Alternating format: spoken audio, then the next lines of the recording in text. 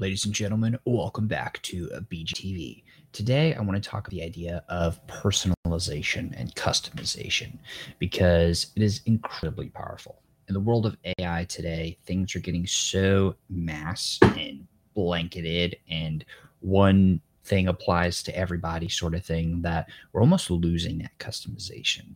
And I came across this idea in a couple of different ways. One was particularly in the world of sales, and I'm learning this new idea called contact marketing. It's probably just a rebrand of something that already exists, or just something that somebody coined the term to talk about something that already exists. But it's basically just getting really, really personalized with sales and outreach. And the idea is to, instead of sending out one same email that was written once, or using copy that was written once and sending that out to 10 million people, to choose 100 or less people, do a significant amount of research on each one individually, and pick a specific outreach to each individual person. So all 100 people get 100 different types of outreach, and make it super personal, do a ton of research, understand who they are. And it's seems to be really effective. I know that when I take the extra time to reach out to people and maybe write the handwritten note, or go the extra mile, or do something that's specific or personal to them, then it yields the best result. And I often get to reap the benefits or the rewards later on down the road because I put in the work and effort to make it personal for them. A second reason why I wanted to bring this up is because I have this thing in my office. This thing is some random, I don't even know what this is. It's like a random jar, as you can see if you're on the video side of this. If you're on the audio side, sorry, but it's like a jar thing. And it says specifically made for Mr. R. Pressner. Now, that is my great grandfather. And the reason why I have this thing still in my house to this day is because it says the name of my great grandfather. He loved everything custom. He was an awesome dude. That's really cool, though, because they were able to get this thing into his house, which then got passed down to my grandparents, which then got passed down to me. So because it was engraved and personalized, and it was super custom, you don't get more custom than that. It has now lasted. If it was just a random jar thing like that, it would definitely have not made it down to me as like a family thing that now we're passing down. And I have it in my house for some reason. But because it's personal, it means it makes it worth something. In the book, one of my favorite books of all time, right here on my bookshelf, How to Win Friends and Influence People, I learned that the person's first name, anybody's first name, is the very sweetest sound in all of the world to them. Think about it in your own life. When somebody calls you by your first name, you feel really good. When you meet somebody and they say, "Hey, dude," or you meet them again and they say, "Hey, bro, what's going on, man?" You probably realize that they don't remember your name. And that doesn't really make you feel that good. At least it doesn't make me feel that good. So I always just think about that. And I actually get a little bit weird in public if I don't remember somebody's name. And I'm like, oh my gosh, I know who you are. We've totally met before. I definitely don't remember your name. I should know your name. You told me your name. I'll get weird about it because I'm like, I know what they want. I know that they want me to know their name, and I know they want me to say that name. It gets weird.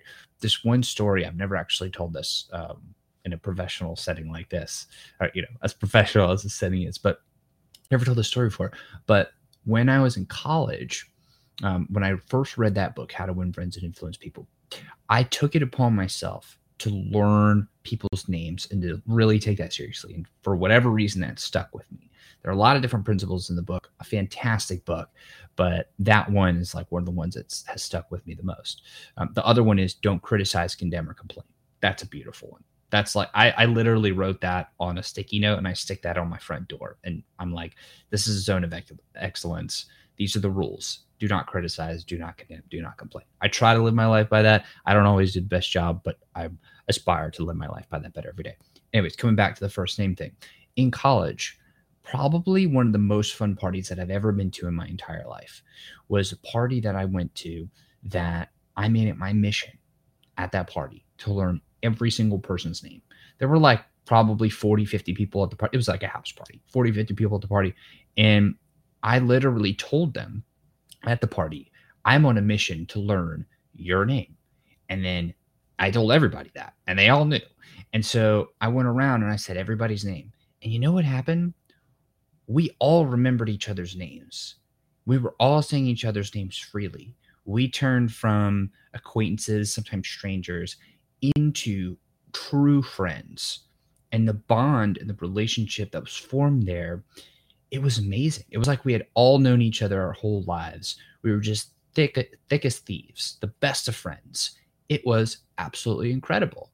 And that was the most fun I think I've ever had at a party. I've never been able to recreate that same thing yet. I've yet to recreate that. I want to try it again. But because everybody knew each other's names, it became more personal. We became more human. It's not like that person over there. It's Johnny or whoever it is. But the name made it so personal that it helped us connect on a deeper level. And so whether it be at a party setting, whether it be in a sales setting, or whether it be in any setting, really, the personalization, the customization, it matters, and it makes us more human, and it turns it from, hey, it's this big wild world and we're a bunch of strangers, into, no, we're human beings, and it brings us together. I've been doing a lot of work studying empathy, this idea of like, put yourself in somebody else's shoes, or be able to understand how somebody feels, or be able to understand what somebody's thinking, these different things. And all this kind of comes, it kind of comes full circle, and it really, uh, these different paths collide. This idea of personalization, there's almost nothing more personal than being able to understand what somebody else is thinking.